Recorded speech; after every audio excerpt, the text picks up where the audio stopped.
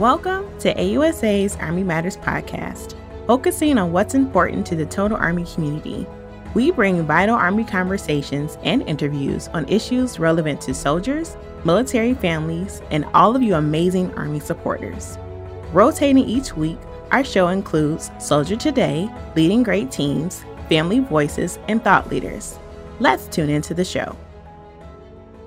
Hello, everyone. I'm Joe Craig, and this is the Thought Leader segment of AUSA's Army Matters podcast series. My guest today is Betsy Rohalli Smoot. She's the author of Parker Hitt, the Father of American Military Cryptology. Betsy Rohalli Smoot is an intelligence historian interested in early 20th century cryptology and communications. She's published articles in both Cryptologia and Intelligence and National Security. She retired from the Center of Cryptologic History of the National Security Agency in 2017. So, Betsy, welcome to the podcast. Thank you, Joe. It's really great to be here. Well, Betsy, Parker Hitt, the subject of your book, a very fascinating man who's little known today. What would a modern audience find most interesting about him? I think Hitt is remarkable for the number of things he did during his career, and the fact what I found fascinating was that he was a straight-A student at Purdue University studying civil engineering and made the decision to enlist in the Army in the summer of 1898 in the midst of the Spanish-American War, and loved the Army, got a commission, and never looked back on that decision. He could have been a great academic, a great engineer, and just his life choices, I think, are interesting to people and thinking about what he would do today. Right. I mean, those life choices you mentioned, that is part of what makes him so fascinating. You mentioned in the wrap up, all the different accomplishments and interests he has. It's amazing because, I think some people, when they think about code breakers, they might envision some pipe smoking boffin who kind of gets lost outside the world of ideas. Parker Hitt was certainly as intelligent as any boffin, but he was also a very practical man with those wide range of interests. Where did he develop that approach to life? I think perhaps his upbringing led him to be very practical, and I think he was raised to be useful in some ways. He came from I wouldn't say politically prominent, but an old family with lines going back to the Germanic colonies of Virginia, and his father was a man of action and lots of interest, political connection. And I think he was just raised to be engaged with the world and useful and take full advantage of his aptitudes and skills. And that wide range of interests, is reflected even in his Army experiences. From his early days, he was kind of like a forerunner of the multi-domain soldier, working on the lakes in the Philippines, touching in aviation, etc. Can you tell us about some of those varied areas that he was working in and how that adaptability might have affected his Army career? Sure. He first, in 1898, through his family friend, Senator Charles W. Fairbanks, took the commissioning exam from the Army engineers and passed, but he was under 21, so he couldn't be commissioned. And so he joined up, and he was part of the volunteer engineers who built the quarantine camp at Camp Wyckoff and then went to Cuba and built Camp Columbia there. So he employed his engineering background, but then when he got a commission, he went into the infantry. Now, whether he chose not to go into the engineers or chose not to go into the Signal Corps, don't know. I think he was an adventurer. He was looking for travel and adventure, and the infantry was probably the best place to get that and maybe the easiest place to get a commission. Now, he used his map-making skill, learned at Purdue through his engineering courseworks. In the Philippines, he was often given difficult tasks, I think, because there were a shortage of second lieutenants, and he had the aptitude and the ability. He was a great hunter, and he would bring in caribou for the men to eat to supplement rations. He fished. He just enjoyed life, I think, and he just set himself to any problem he encountered. Great. And when I start talking about his, cryptologic work, I guess just to kind of set the stage, maybe we should just go over a few terms. Can you tell us, what cryptology is, difference between codes and ciphers, etc.? Okay, I think the easiest thing, a very simplified definition for cryptology, it really broadly relates to the work required to extract information from secret or hidden communications or to protect those secret or hidden communications. And modern listeners might be familiar with signal intelligence, which has many aspects, including cryptanalysis, which is breaking codes and ciphers, and communications security, which includes what we call cryptography, which is making codes and ciphers.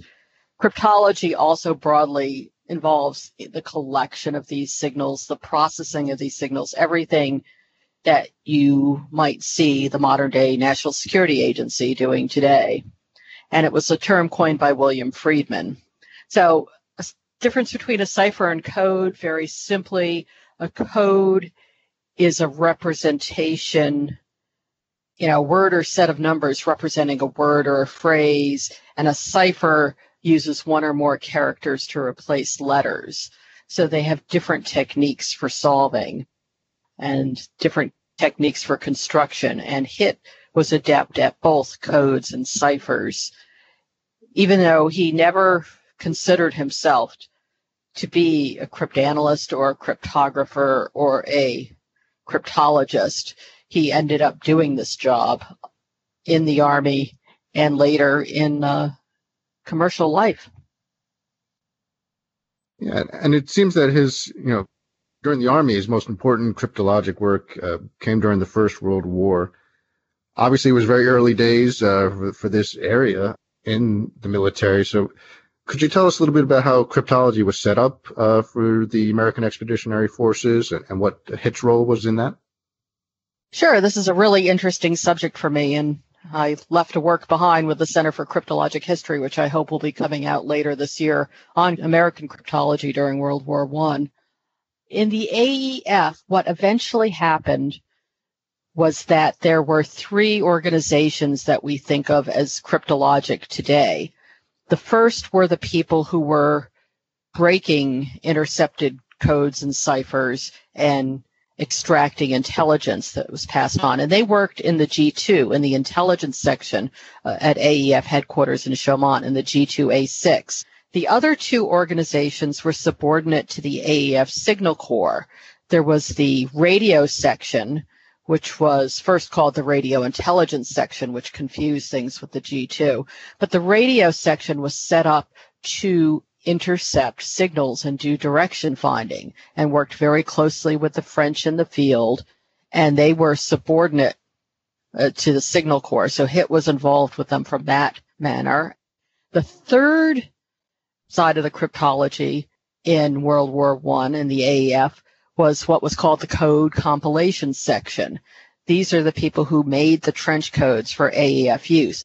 What's very interesting is that while HIT had some cryptologic duties as part of his job in the AEF, first he was the assistant to Chief Signal Officer Edward Russell, and then he was sort of attached to the G3 for communications and codes, and then he was the Chief Signal Officer of the First Army. While he had a lot of cryptologic duties and did a lot of things with code and cipher, he wasn't running any of the organizations. However, all the chiefs of these organizations regularly consulted with HIT and took inspiration from him. So I really see HIT as being the grease that made this machine run. And he made it possible, and he helped and guided the direction of cryptology. Have you purchased your AUSA swag yet? Be proud to show your support for AUSA, which in turn shows your support for the U.S. Army and our soldiers. Check out all AUSA swag at www.shop.ausa.org. I'd like to highlight, cryptology as a battlefield tool during the war. Could you, for example, tell us about how radio intelligence was used at the Battle of San Miguel? What was really interesting at San Miguel is the fact that the collection system had been in place for quite some time at this point, and we were working with the French, and we were intercepting German communications, both from radios on the ground, radios in the air, and what's called ground telegraphy, voice and Morse communications transmitted by wires laid on the ground. And that was a very much frontline communication tool where you had to be very close to the front line to do the intercept of it. So in early September, we're starting to see changes in the codes that are being used, changes in the personnel running these stations, new voices, different things. And we're also getting direction finding of the German radio stations. And it was realized by Lieutenant Charles Matz, who was the First Army's G2A6, that the communicators were not moving out. The direction finding showed that German radio stations were not moving away as they would if the Germans were withdrawing from the salient. So it was radio intelligence then that's brought to the meeting on the eve of the battle to say, hey, the Germans are still here. You know, I think the big decision that was being made by Pershing the night before the battle was, do we just go in without an artillery barrage, or do we use the barrage to soften things up and then go in? And other intelligence seemed to indicate the Germans were leaving the salient and maybe a barrage wasn't necessary. And radio intelligence, what they called signals intelligence in those days, gave the key to show that the Germans might not be moving out as quickly and helped make the decision that a barrage was necessary.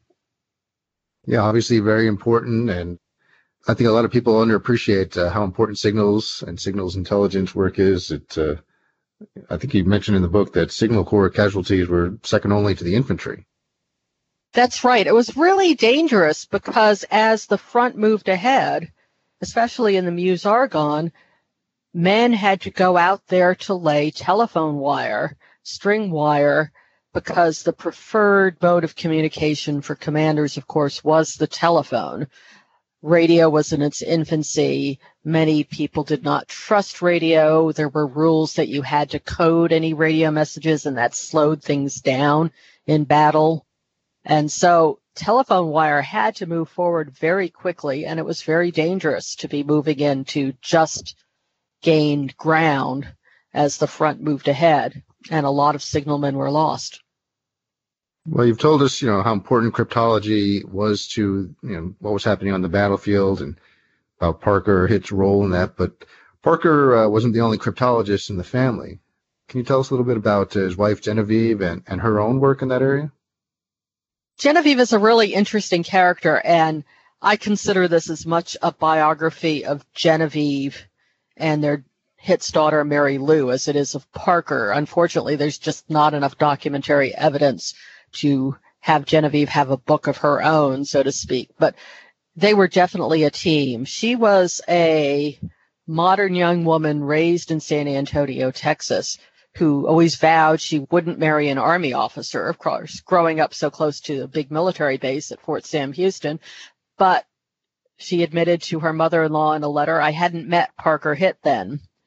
And when she was a young bride, she was at Fort Leavenworth at the signal school. Hitt was at the signal school, and they were living, Leavenworth was just jam-packed at that point, and they were living in what were bachelor officers' quarters, 2 rooms with no kitchenette even, and cooking on, I don't know what, but, or eating at the mess. And she got interested in Hitt's coursework in codes and ciphers and started solving little problems.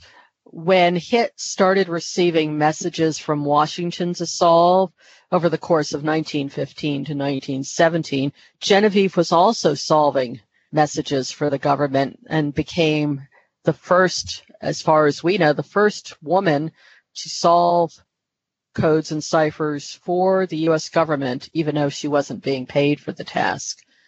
Later on, when Hitt goes to France in May 1917, Genevieve moves home to San Antonio, moves on to the post, And the Southern Department, which is headquartered at Fort Sam Houston, starts sending her intercepted radio messages that are in code to break out. And they're addressed in handwriting to Mrs. Hitt at her home on the Post. And she's doing that again in the fall of 1917, all the way up to the spring of 1918, when the Southern Department's intelligence officer, Robert L. Barnes, hires her to come to work 6.5 days a week at the intelligence office, which was located in the Quadrangle, just a short walk from her home. And she went to work full-time as a code clerk, where she was responsible for coding and decoding official messages, but also for breaking code and cipher messages that were intercepted by Army radio stations or acquired through postal censorship offices. Well, Genevieve was clearly, a pioneer in this area, but it seems to be an area that, a lot of women made important contributions. So can you tell us a little bit about, Parker Hitt setting up the telephone girls and what was happening in Arlington in the next war? Sure. Yeah, World War I is really, it's the start of the modern cryptologic system, and it's the start of women being involved in the modern cryptologic system. Women are employed in MI8 in Washington. They're employed at Riverbank Laboratories, which is contracted by the government to do cryptologic work before MI8 is up to speed. And they aren't used in France. However, as I think recent books have made clear, there's been a lot of publicity lately for the Hello Girls, the female telephone operators.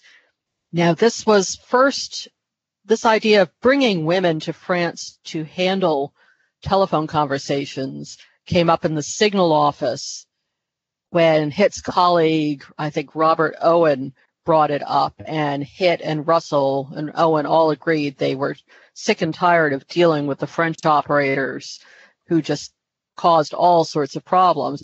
And Hitt wrote the memo that Russell pushed to Pershing to bring over experienced female telephone operators, and then helped made that happen. Fast forward to World War II, many, many women, the larger proportion of the workforce at the Army Security, what became the Army Security Agency, which was then the Signal Security Agency at Arlington Hall Station, the vast majority of those workers were women. And for a brief period, the Hitt's daughter, Mary Lou Hitt, was employed at Arlington Hall Station as a code girl. You've mentioned throughout the book and in our conversation about Parker Hitt's role in cryptology, in the military and his great reputation with his colleagues there. He also, tried to make the subject approachable to the general public. Can you tell us about some of the popular books and games he developed to try to accomplish that? I don't think he originally intended to do that. Now, Hitt had a health crisis and had to retire from the world of work in 1932, and he was bored. And he started looking around for things to do. And one of the things he did was write a little book about cryptology, which eventually became known as the ABC of Secret Writing. He was also approached by someone who wanted to look for ways to get a cipher column into daily newspapers, or maybe sell a cipher game. He devised one called Crypto Game, which never came to fruition and which never sold. But I think he was just looking for something to do, a little way to earn money during the Depression. I don't think he had a great motivation for this, but his manual for the solution of military ciphers was still in demand in the 30s and 40s. People were always writing to him, seeing if he had copies, if he was going to rewrite it, reprint it. Well, that brings us to an interesting part to kind of wrap up. Can you tell us a little bit about Hitt's legacy in the signals world, the National Security Agency, and tell us how you'd like Parker Hitt to be remembered today? Hitt, until very recently, was very little known in even the cryptologic community. The impression his book and his work in France coordinating things, even though that wasn't his job, left a strong impression on William Friedman, who in some ways is the grandfather of the National Security Agency and the 20th century's greatest cryptologist. And Friedman did everything he could to promote Hitt's work, used Hitt's work in his writings, and recognized him as coming up with some of these principles. But I think no one really realized that until I started to do some research into Hitt towards the end of my career at NSA, and hopefully that will be solidified by the book. But I'd like Hitt to be remembered as sort of an all-rounder in the Army, and just the amazing things one officer did from the time he was enlisted in the Spanish-American War to the contributions he kept making throughout his career, cryptologic and non-cryptologic. I think, I wanted to tell the story of the whole person, not just his military career, so you could really feel for what it might be like for someone who you might not think would normally be a logical candidate to be an Army officer, but who had a fulfilling career in the Army. It gave back to him, and he gave back to it. And he had a really interesting life. So I'd like people to just really enjoy his life and the contributions he made to the world as it is today. Well, he certainly did have a fascinating life, an interesting life, and I want to thank you for sharing that life both in the book and in our conversation here today. So thanks for being our guest. Thank you so much. It's been a real pleasure. Thank you for having me here. And audience, again, I want to thank Betsy Rahali Smoot for being our guest. And her new book is Parker Hitt, the Father of American Military Cryptology. To all our listeners, thanks for joining us. Be sure to subscribe to the Army Matters podcast on iTunes and everywhere podcasts are found. The Army Matters podcast series is brought to you by the Association of the United States Army, the U.S. Army's professional association, member-supported, Army-connected. Visit us at ausa.org for more information or to become a member. Your membership helps AUSA continue to carry out its mission to educate, inform, and connect with the total Army, our industry partners, and our supporters of a strong national defense. For questions or to provide topic recommendations, email us at podcast@ausa.org. Have a great Army Day. Hua.